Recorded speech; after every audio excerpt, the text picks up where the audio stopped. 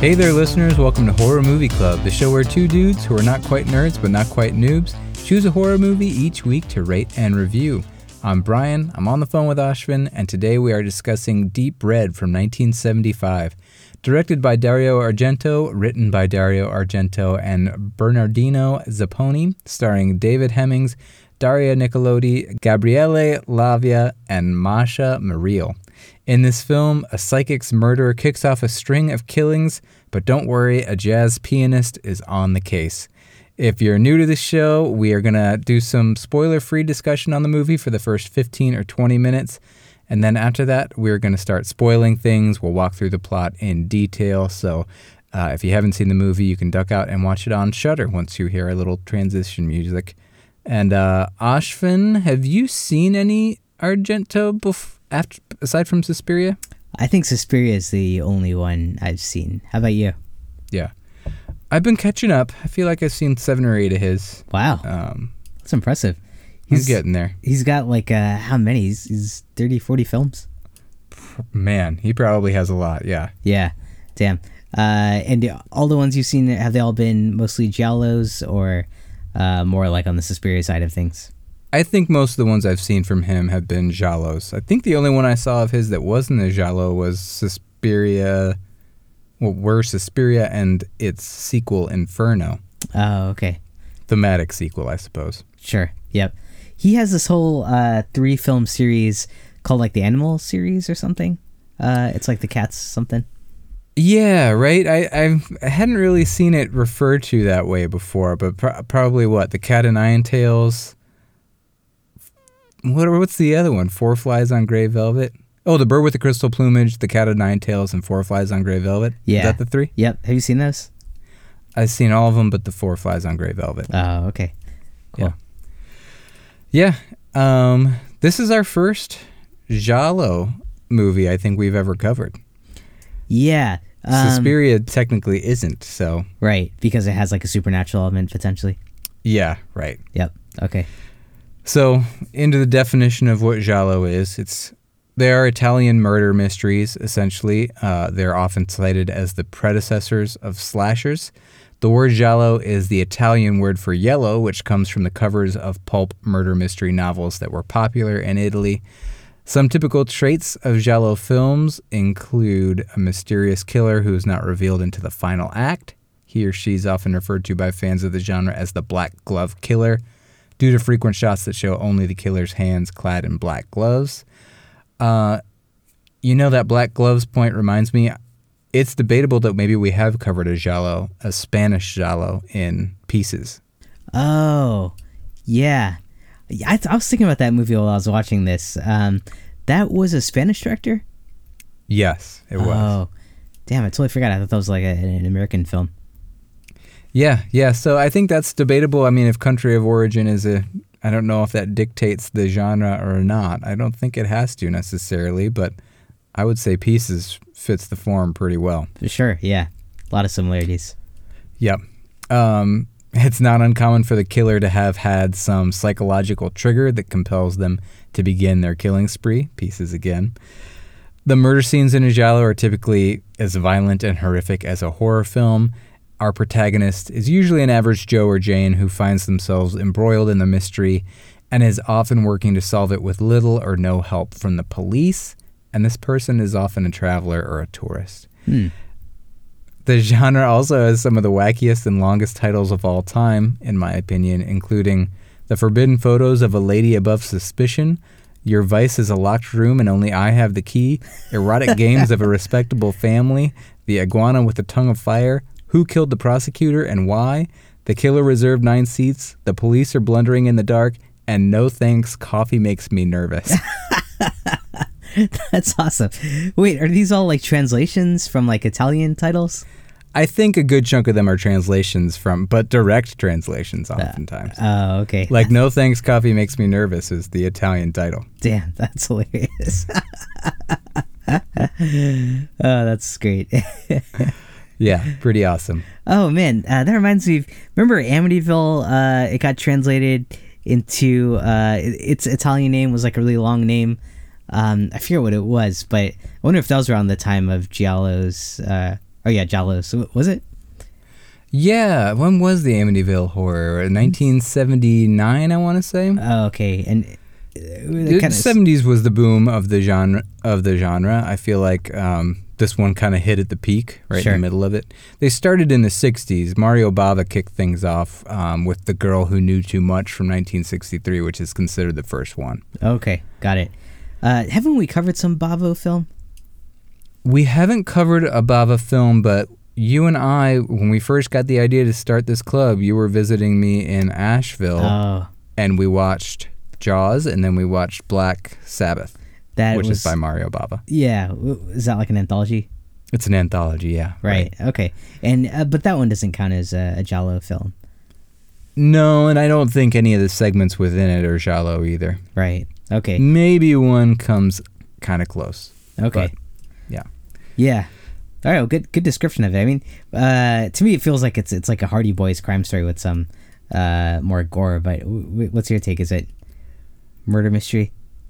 Yeah, I mean, murder mystery. It also makes me think about movies, or even like Stephen King's stuff, and the appeal of people solving a crime, or, you know, in Stephen King's case, often solving some sort of supernatural mystery without the help of the police, or you could say without the help of just the ruling class, if you want to interpret it that way, like kids without the help of parents, Hardy Boys type stuff, like you said. Yep. It's a similar theme, and I wonder how long that story archetype has existed of people kind of solving a crime even though they have no authority on the matter, or like no responsibility has been put on them by society to solve this. They've just taken it upon themselves with, in some cases, little to no experience, but in others, like the Hardy Boys, you know. Just good Samaritans. Right. Yeah, right.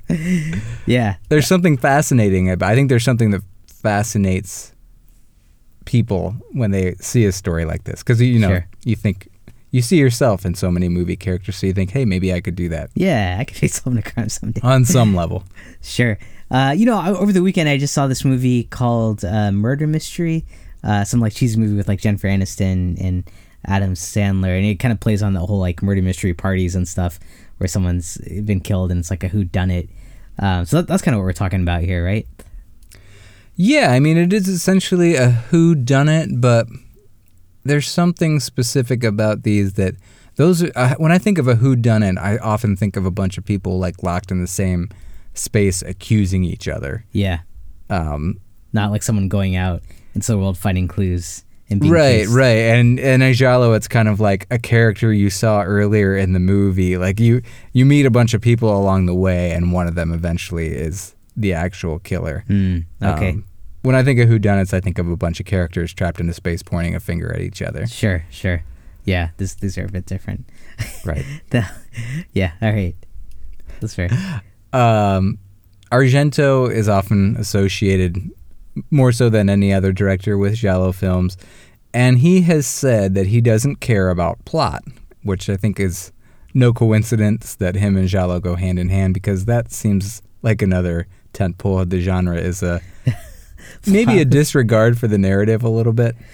Yeah, that's a nice way to put it. I don't get how you can not care about plot when like the core of these films are murder mysteries. Like it seems like plot and like having a thread that ties things together is pretty pivotal to doing a solid murder mystery. Yeah, it's really interesting, and I'm sure we'll talk about that in the review. And it's not that the plots don't exist, it's that they just don't necessarily follow so tightly a traditional structure. Like they'll go off on little tangents for no reason at all, or they could be confusing and disorienting. On purpose? But that might be debatable. I think a lot of academics and film theorists really put a lot of stock in that and interpret that as being intentional and being what makes these movies so special. But you could also just look at it as haphazard. You know, Argento says he doesn't care about plot. And I think if you look at the reviews for movies like this, you know, a good chunk of people are fans of the genre and they're giving them positive reviews. And then you'll get a person or two who's just like, this is garbage. Yeah. And Yeah, I've seen some I interesting mean, things. I there. think both things are valid. Yeah, I know. Yeah, I know. It's definitely. I feel like some of the reviews I read are like people appreciating how much of a garbage piece of film it is sometimes. Some kind of combination. Sure, right, and they're also. It's very artsy garbage too. Like it's alluring. There's blood and guts. They're often kind of sexy as well. There's something sexy about this period of film too, where everything's just Technicolor saturated. Argento especially really focuses on beautiful architecture throughout a lot of his movies too, so they're just pretty movies to look at. Yeah, it's definitely, you can tell. I assume all the other Giallo directors too are doing like pretty artistic scenes or like backdrops, or cinematography kind of stands out in this genre. Yeah, I don't know. I'd really like to see more. I mean, the majority of the Giallos I've seen have been, or Gialli, depending on how you want to say it, are Argentos. But I've seen, I guess I've only seen one from Fulci, seen a couple from Bava. Bava's really, I mean, he's super artistic, and I think had to be a big influence on Argento. Sure, yeah. His are a little less incoherent. Oh, yeah, sure. From what I've seen. Right. Well, okay, a little more tied together. That's good to know. Yeah. Right, but even Argento kind of, it depends on which movie you're watching as far as the incoherence. And Suspiria has a lot of confusing, like, what the hell's actually going on here elements to it. But since that's supernatural, you could argue it has a place more there than in these films. But yeah, all up for debate. Yeah, that's a hard one. Like, how much of it is purposeful versus bad editing or artistic? Right, and it may not even just be so binary as purposeful or accidental. It might just be if Argento doesn't feel tied to narrative, he can do whatever he wants. Sure. That he feels artistically serves the movie. So yeah, good on him. Yeah, I guess he deserves that. Yeah. Right. I mean, he's very respected. He's often referred to as a master of horror, the king of giallo, etc. Yeah. Yeah. It's crazy. He's still alive. He's like in his 80s and still out there.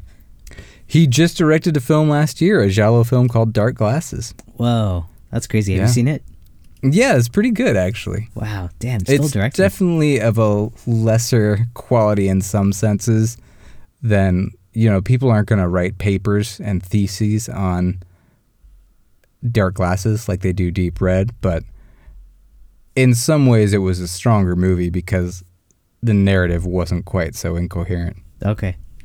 And it was out of giallo as well? Yes, it was. Okay. This film, it sounds like he was doing giallos for a while. He went away from it. Then he came back, and this was his return to this format. Is that right? Yeah, I want to say it was like a historical dramedy, the movie he did before that, and then this was his return to giallo. And many people consider this his best film. Wow. Really? Even better than Suspiria?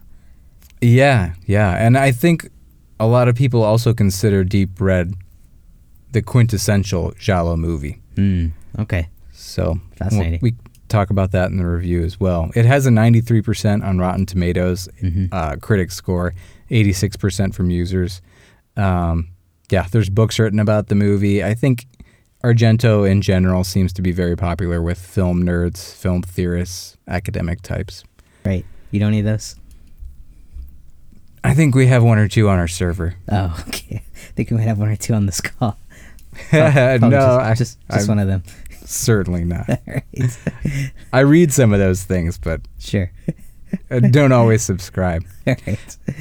I think we'll talk more about film theory and the appeal of this movie to people who are into film theory later on in the review. Okay. The box office, the number I have is 3,709 billion lira in Italy. Yeah. Translate that or do the conversion? I tried pretty hard to try to translate that to today's dollars, but I couldn't quite. Too hard. Yeah. Yeah, that is a defunct currency. And it made 630,000 in the U.S. at the time. But I do know this about that number: it was the sixth highest grossing movie in Italy that year. Oh, okay. Great. Yeah. So it did well. Depending on where you look, some people say it was well regarded at the time. Others say it had mixed or negative reviews, but certainly modern day critics really have come to appreciate this movie if past critics didn't. The film was scored by the group Goblin, who we heard in Suspiria, and this was their first time collaborating with Argento, and they would do so many more times. The soundtrack sold 3 million copies. Wow, that's awesome. It's kind of a banger, even if it doesn't always fit quite right. I know, it really is. It's catchy music, and Goblin's a pretty sweet band. They're also like pretty diverse in their sound. I mean, this score is pretty different than Suspiria's score. It is, yeah. I wouldn't hear both and think Goblin. Right. Yeah, I was surprised going back at seeing that it was Goblin. It definitely jumps out. More prog rock, you think, than Suspiria? Yeah, it's a little fishy. Yeah. Suspiria had, I think some weird timing and more synth, I think, going on. Yeah, Suspiria's was definitely more dark and, I don't know, lived in a world like the same world as metal music, even though I'm not sure that's what I would call it. Okay. It's kind of like dark noise. Right. Yeah. Let's see, what else? One of the stars of this movie, Daria Nicolodi, was Argento's girlfriend from 1974 to 1985. She played the journalist, the reporter. Yeah. And they had a daughter named Asia, who is an actor and filmmaker herself. And Daria starred in a few of Argento's films, and she actually co-wrote Suspiria. Oh, cool. I didn't realize that. Good for her. Yeah. Mm-hmm. I don't have a whole lot else. Carlo Rambaldi did the special effects, along with Germany and Italy. I mean, Giallo also has some eye-opening special effects in some of these super vicious kills. Some of it looks pretty real, not only in this movie, but in others. Mm-hmm. Yeah, I thought that's another thing that Giallo is known for is vivid red kind of blood. Where I don't know, is it supposed to look realistic? I don't think so. I think it's supposed to look more beautiful than realistic. Right. Okay. Yeah, that makes sense. Did you read that this was originally a 500-page script? Got tailored it down to 300 pages? Yes, you're right. I can't even imagine a 500-page script. I know. And the version you and I watched, it's the uncut version, right? So it's almost 2 hours long. Well, the version I watched was cut. It was an American version that was 22 minutes shorter. So there was a U.S. version that was released theatrically that was 22 minutes shorter. Okay. And it had some of the gore cut out.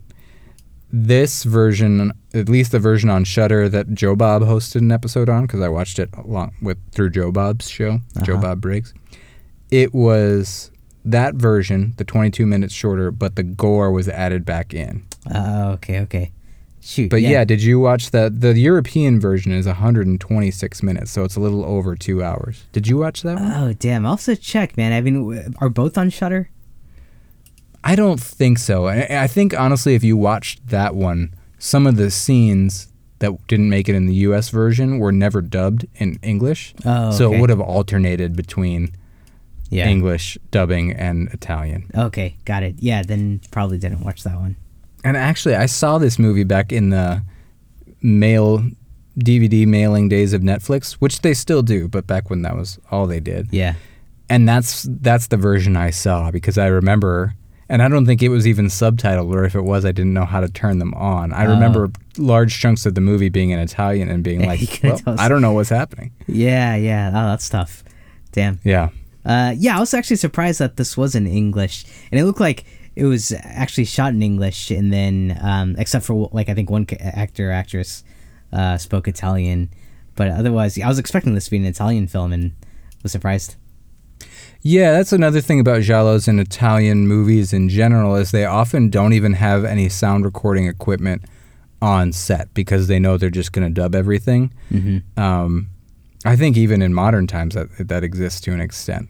But yeah, the actors speak in whatever language they want to, or whatever is their native language, and then there's a giant dubbing industry in Italy and voice actors that are just as famous as real actors, and so it just goes into that machine and then it's dubbed from there. Got it.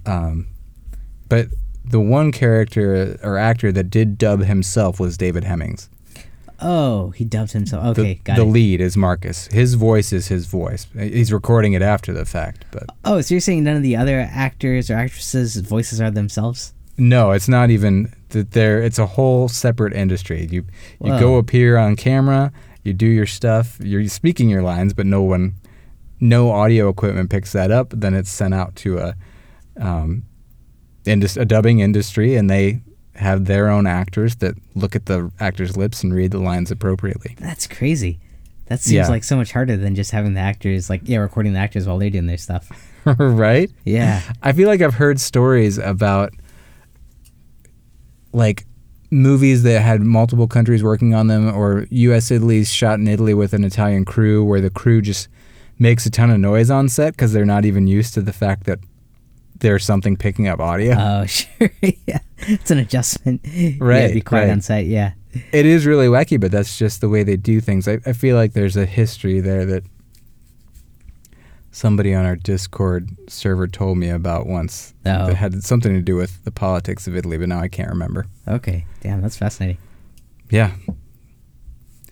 Anything else? Any other background before we start going into the plot? Just the legacy of Giallos. You think so? Yeah, this was all like in the 70s, and then in the 80s in the U.S. we had like the slasher boom. So you hold that like a lot of that was inspired or a direct result of the Giallo era.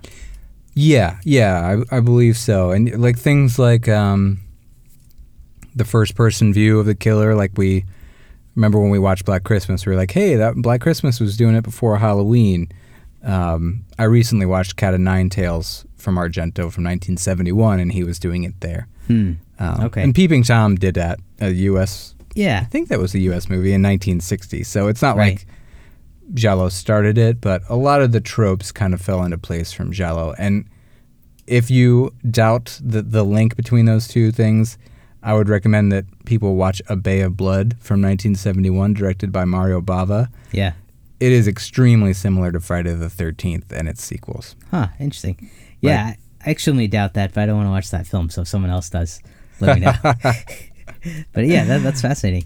Yeah. I mean, did you not see the tie when you watched this movie? Yeah, but I feel like a lot of that stuff was already being done here, and that even like those slashes in the 80s are like much more effective and scarier, and less of like whodunits than like they built out the villains a lot more in terms of like making them scarier. So I didn't see a direct connection, and I felt like it might be a little bit overplayed, but maybe I need to see that movie to really tie those together. Yeah, I feel like if you saw that movie, you might have an aha moment. Okay. But yeah, I mean, slashers aren't... The slashers, when you think of the golden era of slashers from 78 to 84, they aren't whodunits. It's Freddy Krueger, or Jason, and well, the first Friday the 13th is a bit of whodunit. But nevertheless, Well, yeah, true. the killer is like the star of the movie, and it's not about the mystery. Yeah, and you had like Texas Chainsaw Massacre, early 70s, I think. So right. you had like cool slashes going on here in the U.S. that I don't know if they were like taking notes from these Giallos, or could have even been the other way potentially. Well, I mean, Texas Chainsaw Massacre was 1974. The first Giallo movie was 11 years earlier. So Okay. it's not necessarily... Like, they were happening at the same time, but Giallo had like a 10-year head start. Got it. But if you want to say Psycho and Peeping Tom are the first slashers in 1960, there is some parallel evolution there for sure. Okay. But Psycho and Peeping Tom, Psycho especially, is a very different movie than most slashers. Sure. Yeah. That makes sense. Is it? It's a similar thing where you have... I guess you don't have like that high of a body count. I think, yeah. I mean, I get it as like a proto-slasher for sure, but... Yep. Okay. Yeah. Certainly not as much of an influence as some other movies. I don't know, in my personal opinion. Sure. All right. I think we talked about on the last episode that we got to go back and do Psycho soon. We do. I can't believe we haven't done it yet. Yeah. All right. All right. Anything else? That's all I got. All right. Well, I'm going to hit the Ohio connection. Every movie we watch is connected to Ohio by our good friend Alex. Ohio is our home state, and Alex runs the Jukebox Bar and Restaurant in Cleveland, Ohio. If you live in the area, swing by for some beer and food. And Alex Says Deep Red is a 1975 Italian thriller film directed by Dario Argento about a musician who investigates a series of murders performed by an unseen figure wearing leather gloves. The film score was composed and performed by Italian progressive rock band Goblin. Known primarily for their film scores, Goblin's score filmography includes Argento's Suspiria, Tenebrae, Phenomena, and Sleepless. Additionally, they have multiple collaborations with famed horror director George Romero, including 1978's Zombie, with Zombi, the Italian version of Dawn of the Dead, and 1977's Martin, a film about a troubled young man who believes himself to be a vampire, traveling on an overnight train from Indianapolis to Pittsburgh. While not specified in the film, the train routed from Indianapolis to Pittsburgh would inevitably travel through the great state of Ohio. Nice. He said that was a reach because this is a foreign film. Yeah, it's got to be hard.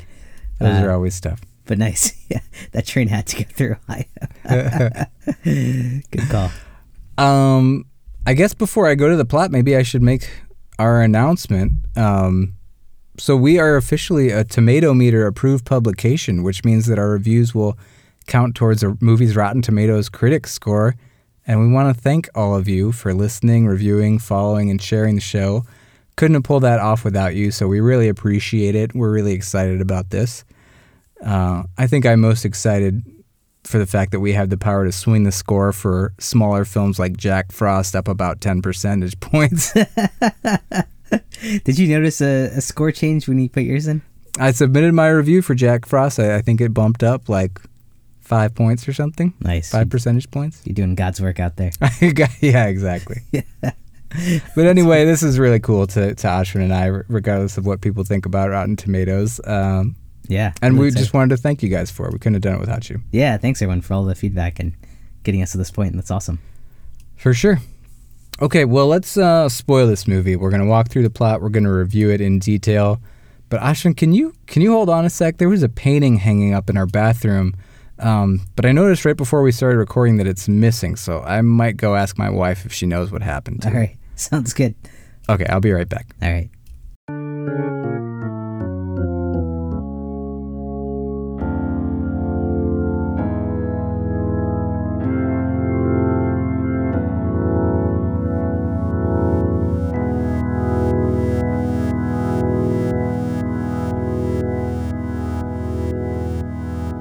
Hey man, I'm back. Hey, you find that painting?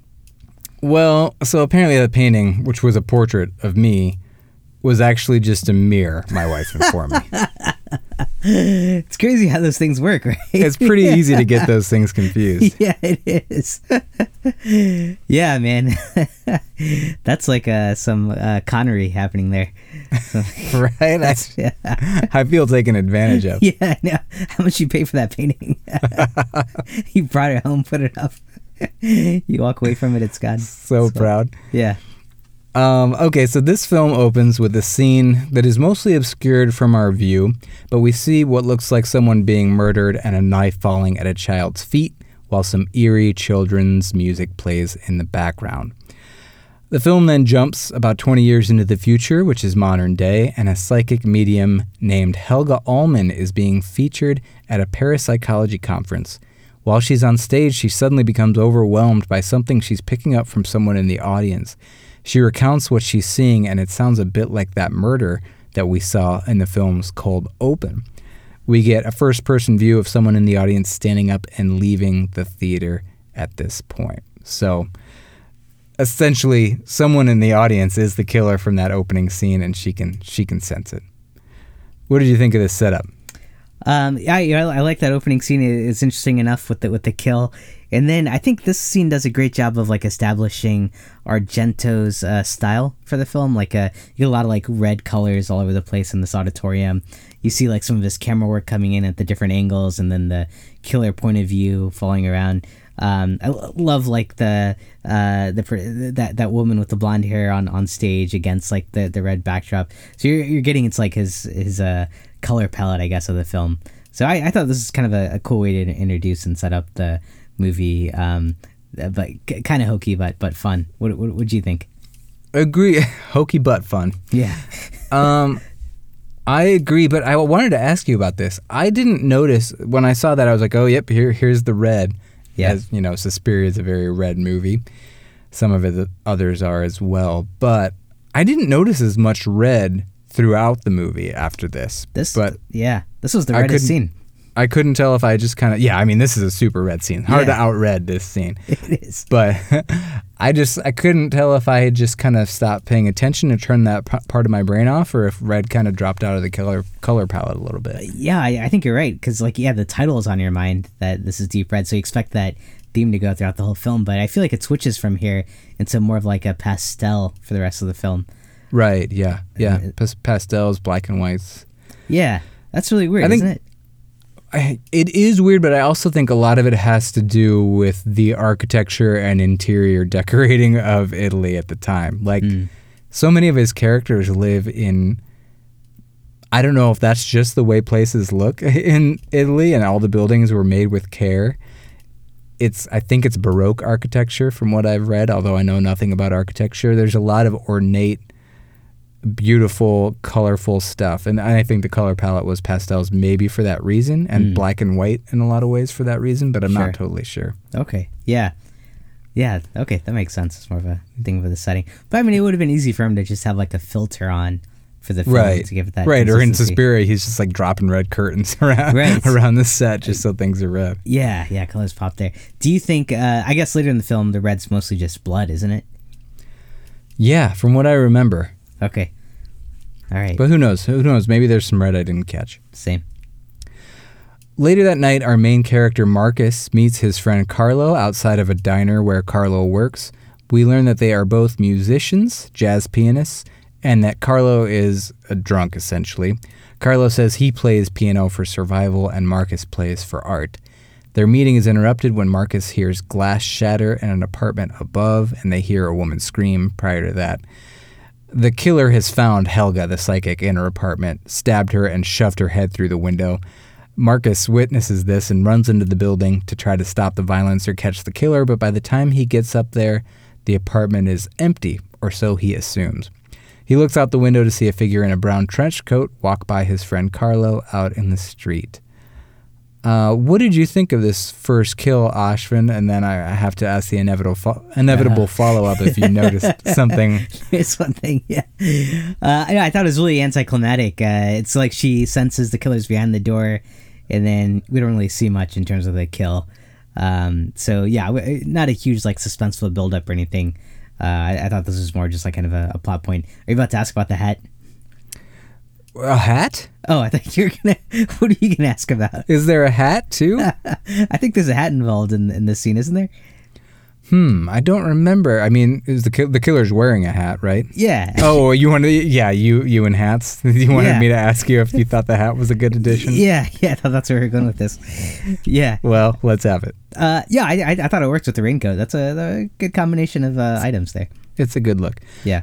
There was one of the paintings had something a little bit off about it. You noticed in this scene? I did notice in this scene, but I wanted to know if you did as well. I didn't notice at all. What was it? Well, maybe I'll just reveal it later in the plot for our people who are just listening and not going to see the movie. All right. Wow, I'm surprised you picked up on something here. I'm extremely perceptive. Yeah, damn, paying attention. I noticed that the painting in the bathroom was gone. Yeah, someone took it away. Also Helga, an important thing to note is that Helga hears the music playing, the music from the first pre-credits kill, the children's music that's kind of eerie and creepy. Damn, I also missed that. Oh, okay. Well, that was pretty front and center, so okay, that's on you. Where was it playing from? Like the hallway outside her door? I don't. Presumably, she didn't know where it was coming from, but okay, yeah. All right. Or you know what? I think it was playing there, but she also heard it during her psychic spell. Yeah. Maybe I'm getting confused. Maybe she only heard it during the psychic spell in the auditorium. Okay. I thought maybe she heard it at the apartment, but now I'm getting confused. I might be right. Okay, great job so far, team. Yeah, we're doing this. Once the police arrive, Marcus asks if they took anything because he swears that one of the paintings is missing. So this is planting the seed for what's going to be a crucial plot point. In addition to Marcus and the police, a reporter comes on the scene by the name of Gianna. She takes Marcus's photo, and his name and face are in the paper the next day, and it is reported that he is a witness who may be able to identify the killer, which presumably puts a bit of a target on his back. Yeah, why would they do that? Right? Yeah, that's nonsense. Hey, with the conversation between him and the police officer, or him and Carlos, did you feel like these were like really unstructured conversations that just felt like dallying, maybe like almost like improv conversations without like much meaning? I didn't feel that way, but I feel like there's going to be a big difference between the way you and I perceive this movie. Not just because our brains work a little bit differently, but also because so many giallos have so much in common. So you're kinda and I used know to- there's somebody that we're pissing off every time we say giallos instead of jolly, but I don't care. Okay. Um, I'm still rolling with giallo. I feel like it's... Gialli is technically the plural of giallos, Oh, of okay. giallo in Italian, Got but it. the plural of pizza is pizze, and you don't call a pizza place and ask for 3 pizze. Yeah, you should. I don't know why you You get the biggest eye roll on the other end of the phone. Yeah, 3 pizzas, please. Wait, what the hell was I just talking about? Oh, the the dialogue conversation. feeling very unstructured. Yeah, I mean, sure, maybe a little bit. Yeah, all right. Didn't stick out to me. Yeah, it's like that's kind of what it feels like. It's like very pointless conversation that's like not really going anywhere, especially between him and the detective. It's like I couldn't believe that was even like in the script. It's just pointless. Marcus and Gianna have a strange love-hate relationship as they buddy up, trying to get to the bottom of this murder. Though Marcus's friend Carlo warns Marcus that he shouldn't be meddling in this and should just go back to England as he originally planned.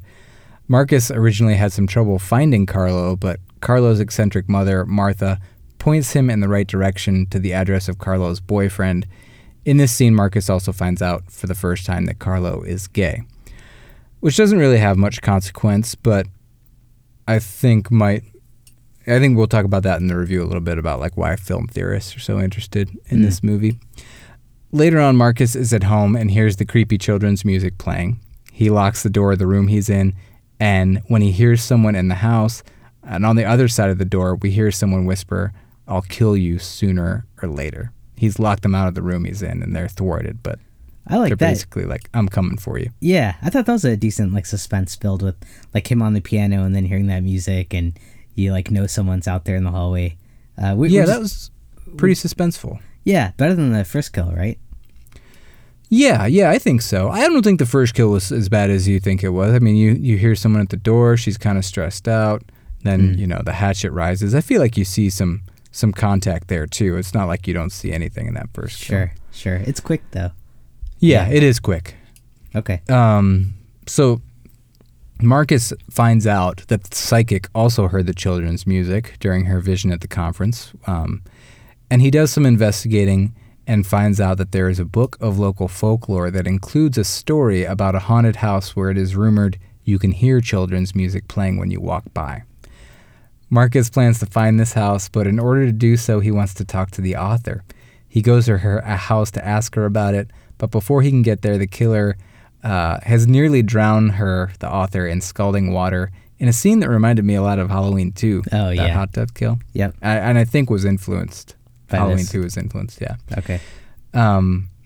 As the author is dying from her wounds with her face all burnt up and everything, she starts writing something on the fogged up wall of the bathroom, the tile wall, but we cannot see what she writes. And the actress here claimed that Argento was almost drowning her. Oh, wow. And supposedly he's not the nicest director in the world. Yeah, so it's actually like it's his hand, right? That was shot here. Yeah, whenever the the black killer. gloves appear, it's Argento in the gloves. Yeah, that was a kind of a crazy shot. Like, her head going into the water, coming out, going back in. Like, that was an interesting angle to shoot that at. Yeah, right.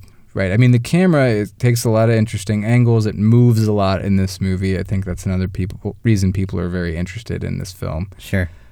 Argento, speaking of him not being the kindest person, there's also a scene later where he sticks a needle through a lizard for no reason at all. Did you notice that? I don't think so. Man, but yeah. When was that? It's when he right before he like goes to the house. I'll mention it when we get there in the walkthrough. I thought. Oh no, I thought that was the little girl that did that to the lizard. Yeah, but I mean, Argento literally did that to a lizard. Oh, you mean like behind the scenes, like it was him? It was real. Yeah, I mean, he put a needle through a lizard and then filmed it. Oh, okay. Yikes. Yeah. So let's see. Marcus gets to the house and finds the author dead. And he doesn't even call the police, it's later revealed. He instead uses the photo of the house from the Book of Folklore and manages to find the house that way. Hey, were you following like these clues at all? Were they making sense to you? Like this trail Yes and no. Like I eventually caught up. Like theoretically the plot kind of makes sense, but I was confused more than once in the plot. It makes very little sense. Was there something to do with plants? Because I thought for a while he was talking to a bunch of gardeners, asking like who sold what. Yeah, I didn't even put that in the walkthrough, but I think there was a tree in the picture of the house, and he thought he could identify the tree and where it grew. Yeah.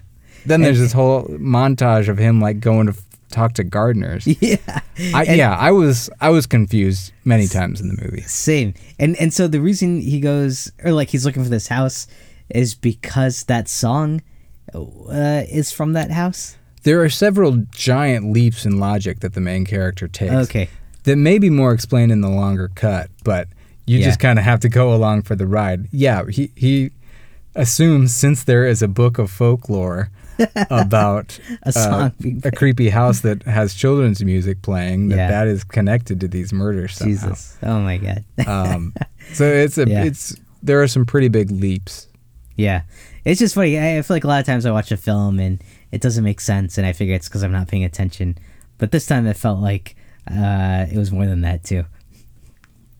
I think, and it's a feedback loop too, because once stuff like that starts to happen, you pay a little bit less attention, and then you're just like, well, now I don't even know what the fuck is happening. Okay, so you felt like that too going through this. I did, yeah. All right, that's good. So he finds the house. It's creepy and abandoned. He finds a child's drawing in one of the rooms by chipping away at a layer of the wall to reveal it.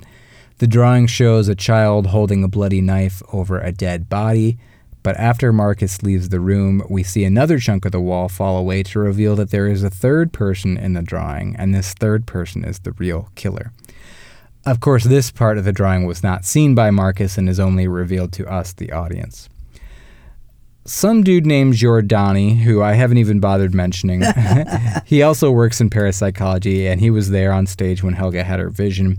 He's also helping in the investigation, and when he arrives at the scene of the author's murder, he realizes from the chalk outline of her body that it looks like she was writing something on the wall.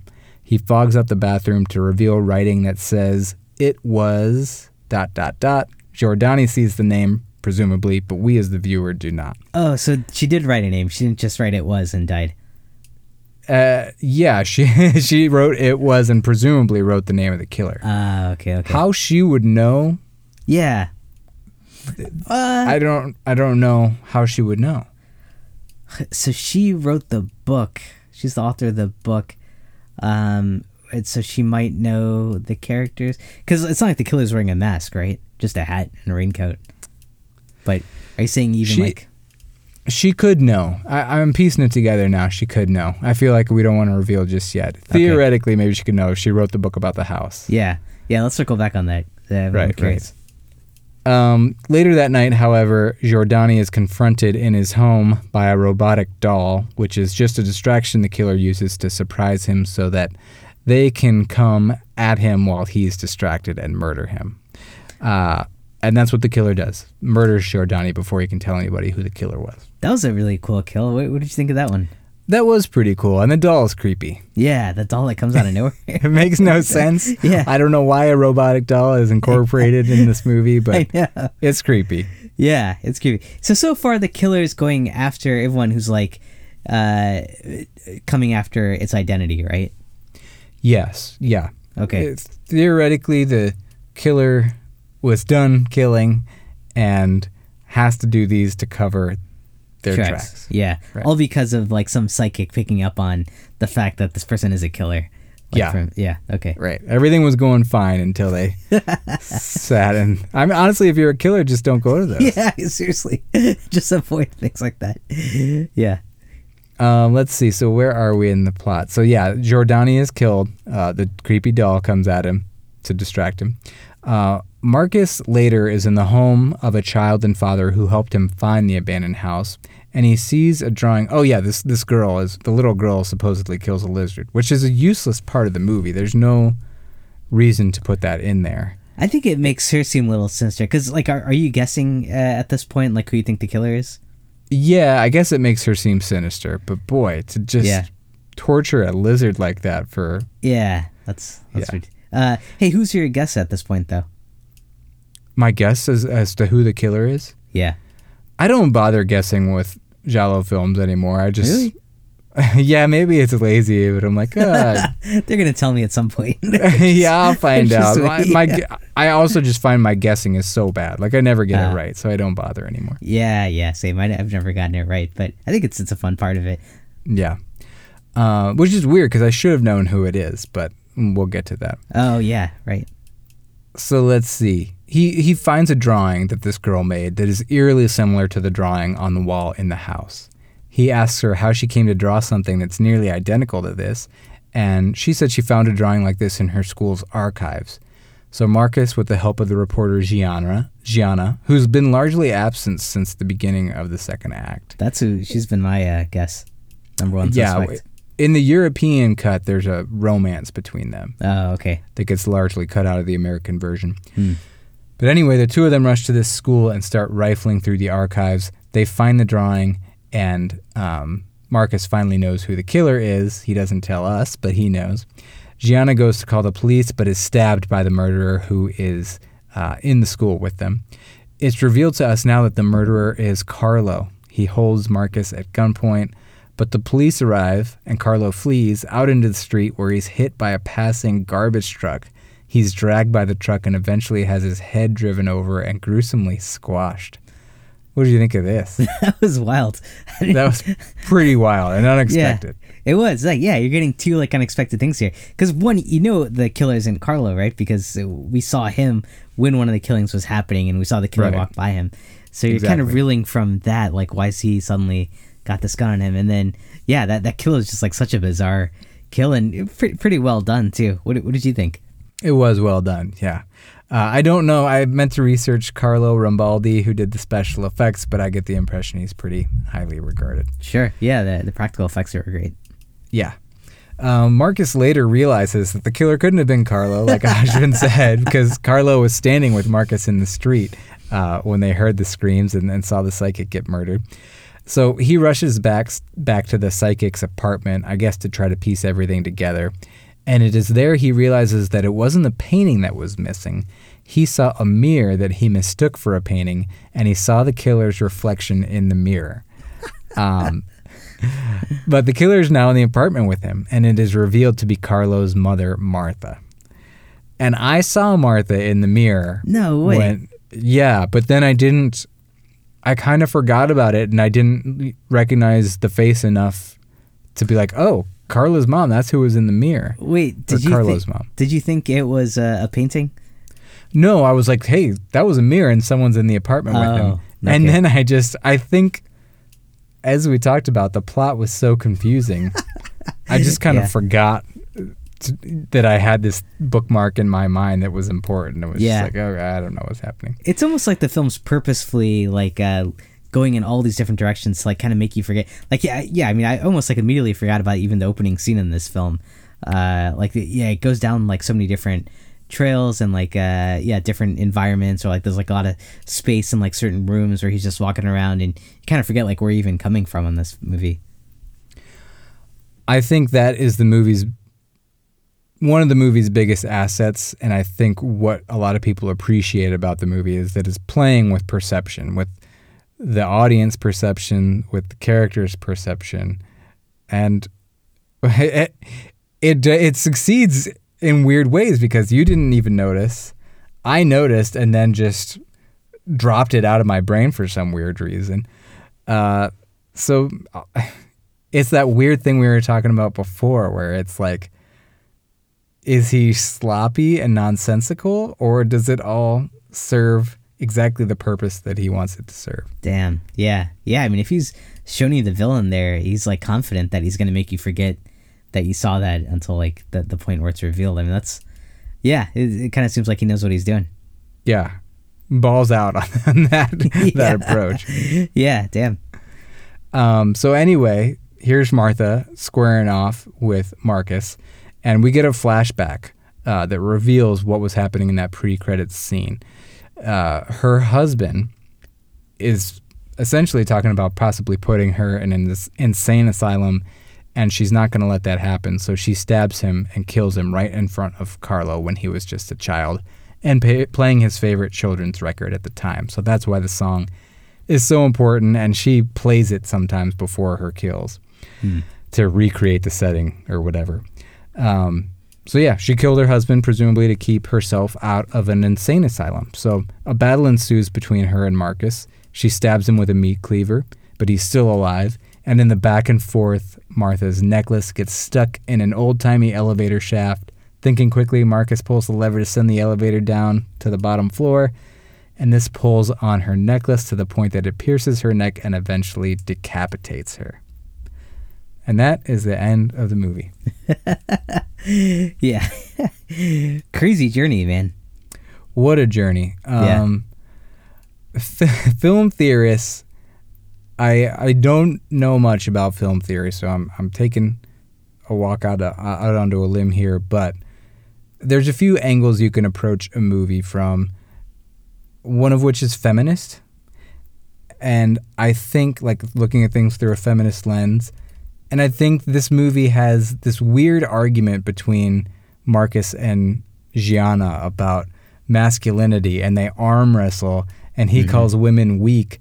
But then there's also a scene where he faints in the house when he discovers Carlo's dad's dead body. Oh, yeah. And she pulls him to safety before the house burns down. Mm-hmm. And we assume a killer is a man in Carlo, but then later it's revealed that it's a woman. Yeah. So I feel like there's a lot to write papers on about gender roles through this movie. Is there a lot, or is that it? Like what you just said, it's like that 2 sentences.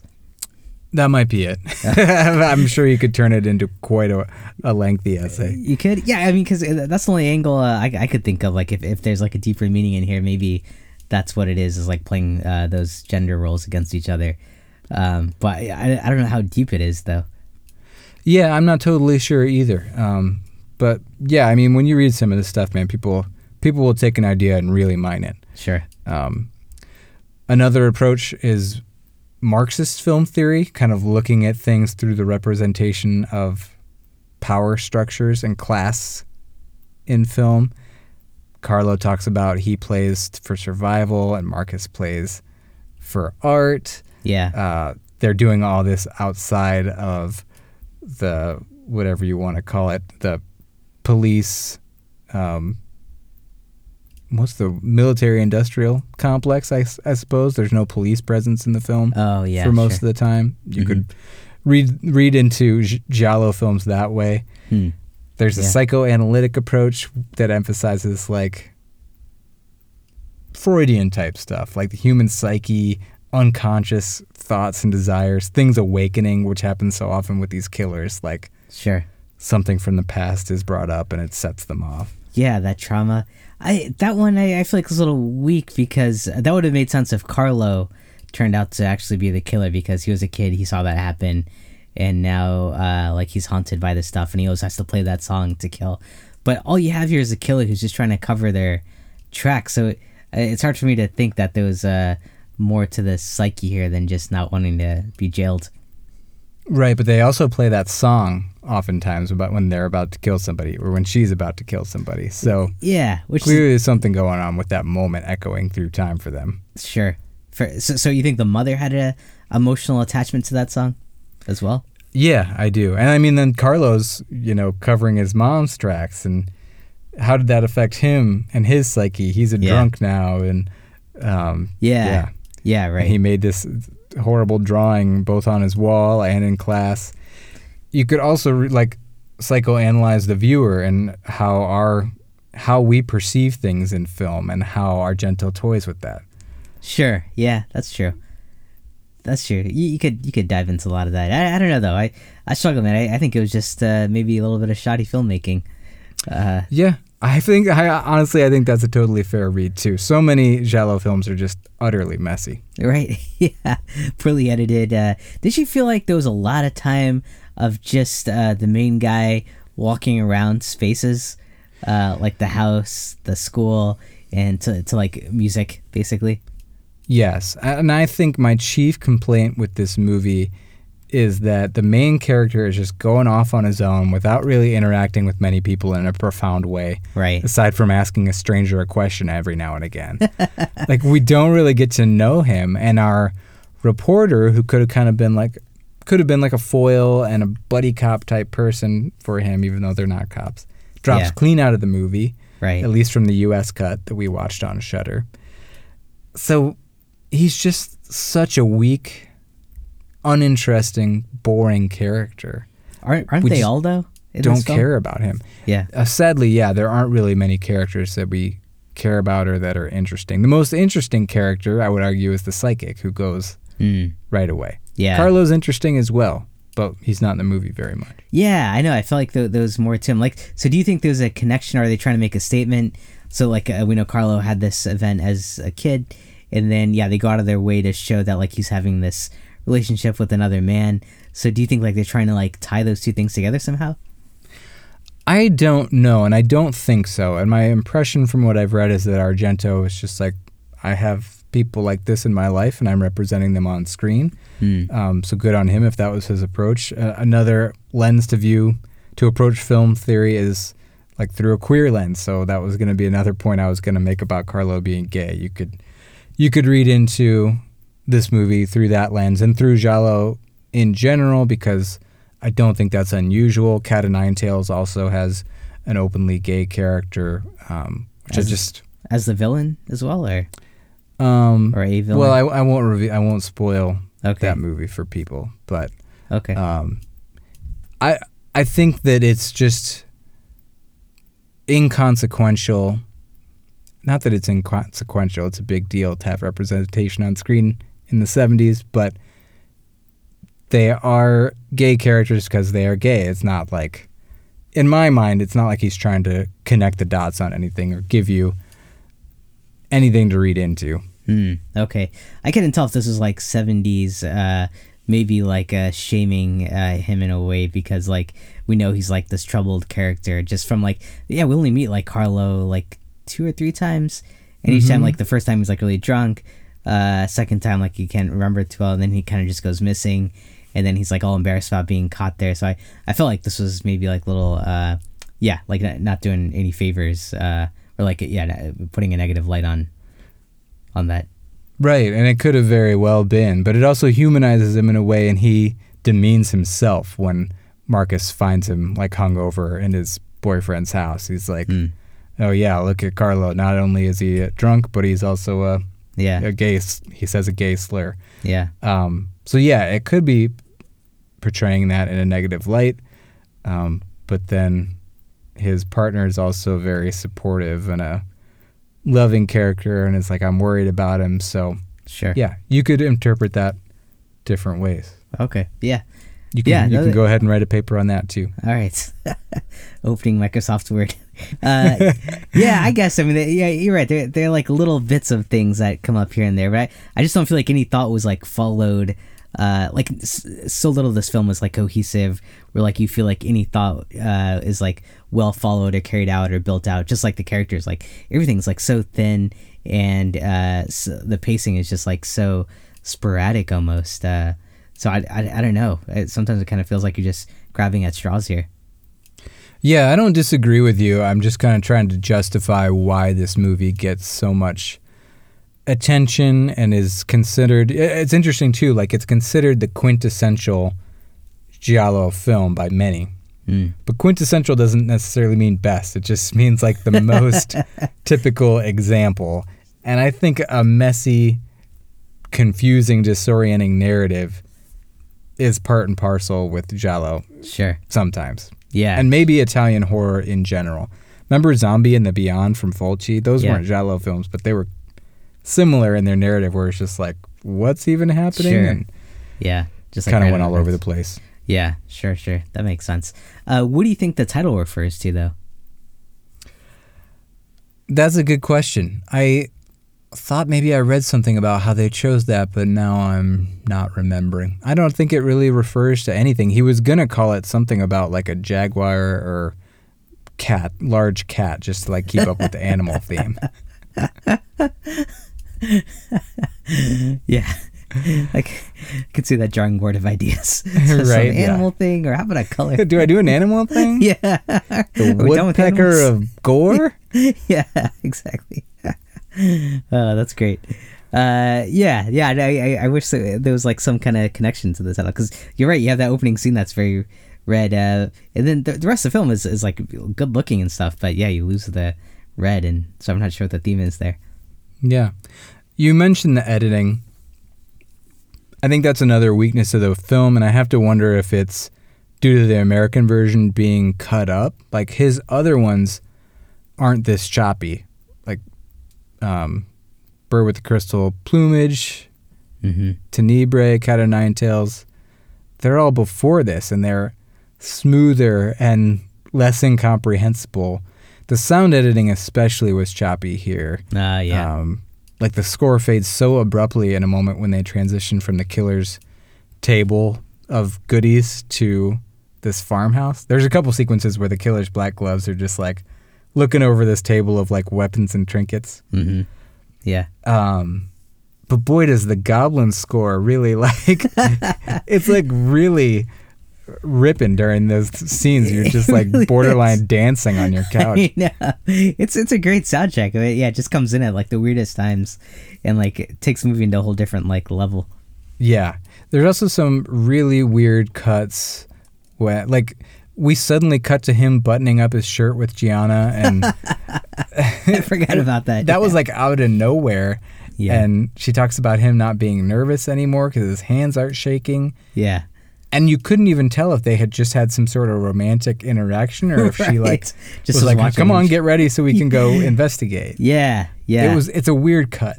It is. I didn't pick up on any like romance between them, but you're saying in the European version there is. Yes, there is. Okay. Damn. So yeah, I don't know. I have a feeling the American version having 22 minutes dropped out of it is partly what made this such choppy editing. Dude, I thought we saw like a long version, and like that's why the pacing felt off, and that the shorter version would have like a lot of those scenes of him just walking around a house or school cut down. But that was the cut down version. That was the cut down version, yeah. Oh my god, dude, that was like a half hour of him just like walking room to room with like Goblin playing. That didn't bother you at all? I didn't notice. I mean, I didn't notice the pacing of like, oh my god, he's just walking around a room. But I was just like, okay, this dude's just doing these errands, and like we're barely even hearing him talk. Yeah, right. You're not developing the character at all. Exactly. And then the story that we're meant to believe is that the mother kills the father.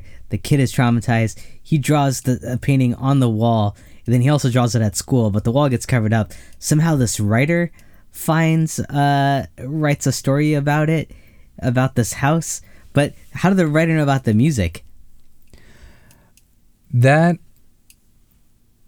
is almost impossible to figure out, I think. I mean, a murder happens in a house and there are rumors about it, right? Okay. So there, people tell tales, and the tall tales, things get added. How that music would become known by anybody else at that time, Yeah. I don't know. No one else was there to witness the murder that we know of. So Yeah. how would they know that the music was playing? Well, even the murder, like the body is still like buried behind this wall. So do people know that someone was murdered in that house? Or did he just discover that when he broke the wall down? Right, exactly. Does anyone know what happened to Carlo's dad? Did they just assume he was gone? Right. And did the house fall into disrepair and just become eerie, and people walked by and heard Carlo playing the music he loves, his favorite children's record, Yeah. and associated that with the creepy house? Interesting. Yeah. And then someone wrote a book on it. You really have to flesh a lot of it out on your own. Yeah. It's hard to tie this one together. Back to that Goblin score. I think we both agree it's a pretty cool score. Do you think it was at home here in this movie or not necessarily? It wasn't at home, but the movie was like so kind of like slow and boring at points that when it does kick in and it's kind of like dancey, I appreciate it, but it was like a whole different tone compared to like where the movie was. What did you think? I agree, and he asked Goblin to make the score before they had even seen the movie, so oh my God, that's no a way. partial explanation. Oh, But it's not unlike Italian horror to have stuff like this. Like in Zombie and the Beyond, we talked about it, just like all of a sudden just like funky ass music playing. yeah. But it fit better there when we're watching like a spider eating a person's face or an Yeah. eyeball being impaled by a zombie slowly. Oh, yeah. Like weird ass shit was happening on screen. Yeah.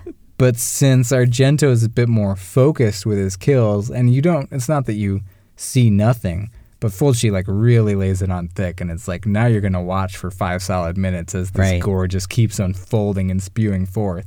Right.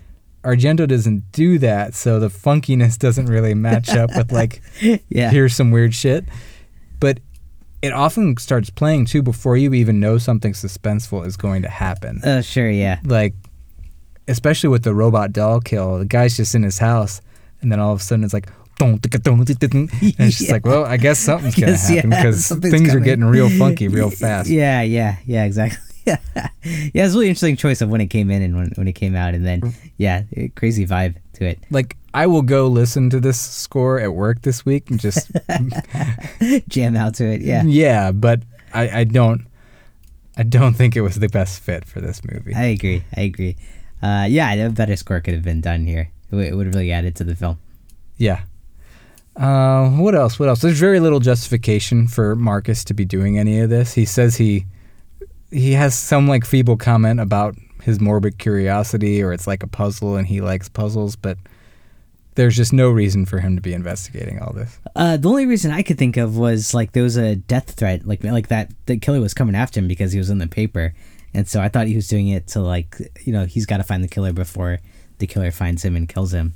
Yeah, I suppose, but he also just could have like left the country. Like I think he was like meant to leave the country anyway. Yeah, that's true.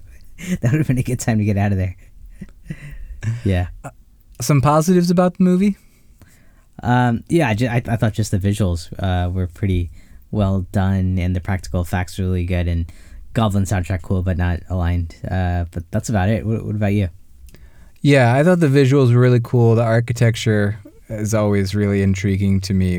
It just makes his movies very beautiful. Yeah. There's also just a few shots that are really cool and iconic, and I'm sure people who are really into composition and photography could just eat them up. Like there's one with a blade rising right in the center of the screen. I can't remember. I think that was the robot kill. Just like a really cool symmetrical shot. The killer lurking in the shadows behind the author in her little farmhouse was a really cool shot. Oh, He's yeah. like kind of a silhouette behind her. Mm-hmm.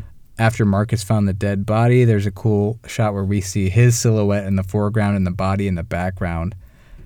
There's just a lot of shots like that, single like seconds or two in the movie or frames where I'm just like, that's really, really appealing. Yeah, Argento knows how to get a good shot. I feel like a lot of you could take a lot of stills from these movies, and they'll Yeah. like stand alone pretty well.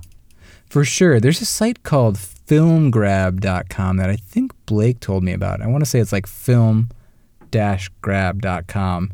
That's just like a database of cool shots from movies, just like okay. cinematography. And I bet there's a lot of beautiful photos on that Sure. site. Yep. Yeah, I bet. Of Deep Red, yeah. Yeah. Okay, man. Anything else, or should I jump to the rating? I think that was everything I had. I mean, I guess. Oh, the one other positive thing. There was a decent twist. Like I didn't guess that woman. I guessed other people, but not her. It's like that caught me by surprise. Great thing to bring up. It is a cool twist, and it's a cool like little false ending here with Carlo's the killer, and now he's dead. But wait, that wasn't entirely true. So Yeah, I like it that. is cool, and it's a cool deception. I mean, and we're kind of brushing it aside, but he tricked both of us in two different ways, and I don't know. I have a tough time being like, whatever. it's because the movie was so confusing that I just stopped caring. But I don't know. That's one way to do it. Yeah, right? Yeah. But who am I to belittle that power of deception as well? Sure. If you want to confuse someone, just bore the shit out of them. Right, exactly. All right, well, 0 out of 5 unnecessary lizard murders. What do you give this movie?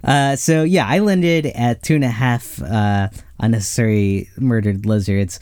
Again, I really appreciated the production elements, the camera work, the color palette in the background, some beautiful shots as you mentioned. But yeah, the uneven pacing kind of killed it for me. The thin characters and the plot was just way overcomplicated. It just made for kind of a rough viewing for me. What about you? I'm right there too. I'm right there with you. 2.5 out of 5 unnecessary lizard murders. I feel like Deep Red may be the quintessential giallo, but that does not mean it is the best, nor does even Argento's best. And while its flimsy narrative is typical of the genre, its biggest flaw to me is its utterly lackluster main character. Yeah. I mean, I feel like had he been more interesting, I would have stuck with it more and maybe even understood the plot a little bit better. For sure, yeah. I mean, we barely knew anything about him. I mean, you had a scene where he's like working on like a music composition, which gave, I think, a little bit of depth to his character. But yeah, otherwise, you got nothing. I have to wonder if that longer cut's more intriguing. Oh man, could you watch another 20 minutes of this film? Yeah, in a few years when I have kind of forgotten about this movie, I'll go back and watch the longer one. I assume it's just more of him exploring different places. I think there might even be a love scene or something. Okay. Yeah, it was kind of weird not to have one in a giallo. I was kind of expecting one. Yeah. Right? There typically is a bit of a love interest. Yeah. Or at least a femme fatale type character. But sure. Yeah, it's a strange place to cut. Yeah. All right, anything else, man? That's all I got. Okay. Well, that is it for our episode on Deep Red. Hope you enjoyed it. If so, feel free to give us a 5-star rating on Apple Podcasts or Spotify. If you are a crazy Argento Deep Red fan and you've got beef with us, feel free to comment on Facebook or Instagram or Twitter or join our Discord server. You can find all those links on the social links drop down on our website, horrormovieclub.com. While you're at horrormovieclub.com, you can also find a big orange button to join our Discord server. No, the big orange button is for Patreon, so you can support us for $1 a month and gain access to some bonus content. Let's see, our logo is done by Amy May Pop Art. You can Google Horror Movie Club coaster set to get some great fan art from her. And let's see, what else? I guess until next time, if you walk into a crime scene and find an extremely realistic painting of a human being that does not seem to match any of the other art in the room, I'd go ahead and assume that this is a living, breathing person that is simply standing still. It's called a mirror. Good Lord. I can't believe you saw her in the opening. That's incredible. Yeah, but I mean, kudos to Argento for tricking all of us. Yeah, I'm going to go back and check that out. That's really cool. Auteur theory is another lens you can really dig into film theory through. I don't even understand if I'm talking about film theory correctly in the first place. Auteur theory? Argento, I think, is an auteur. Basically a director who does things such his own way. This is my understanding of it, that he is considered the author of the film. Oh, okay, yeah. Rather than a collaboration with the screenwriter or anybody else. Sure, yeah, it's a singular vision. Sure. Makes sense. Okay.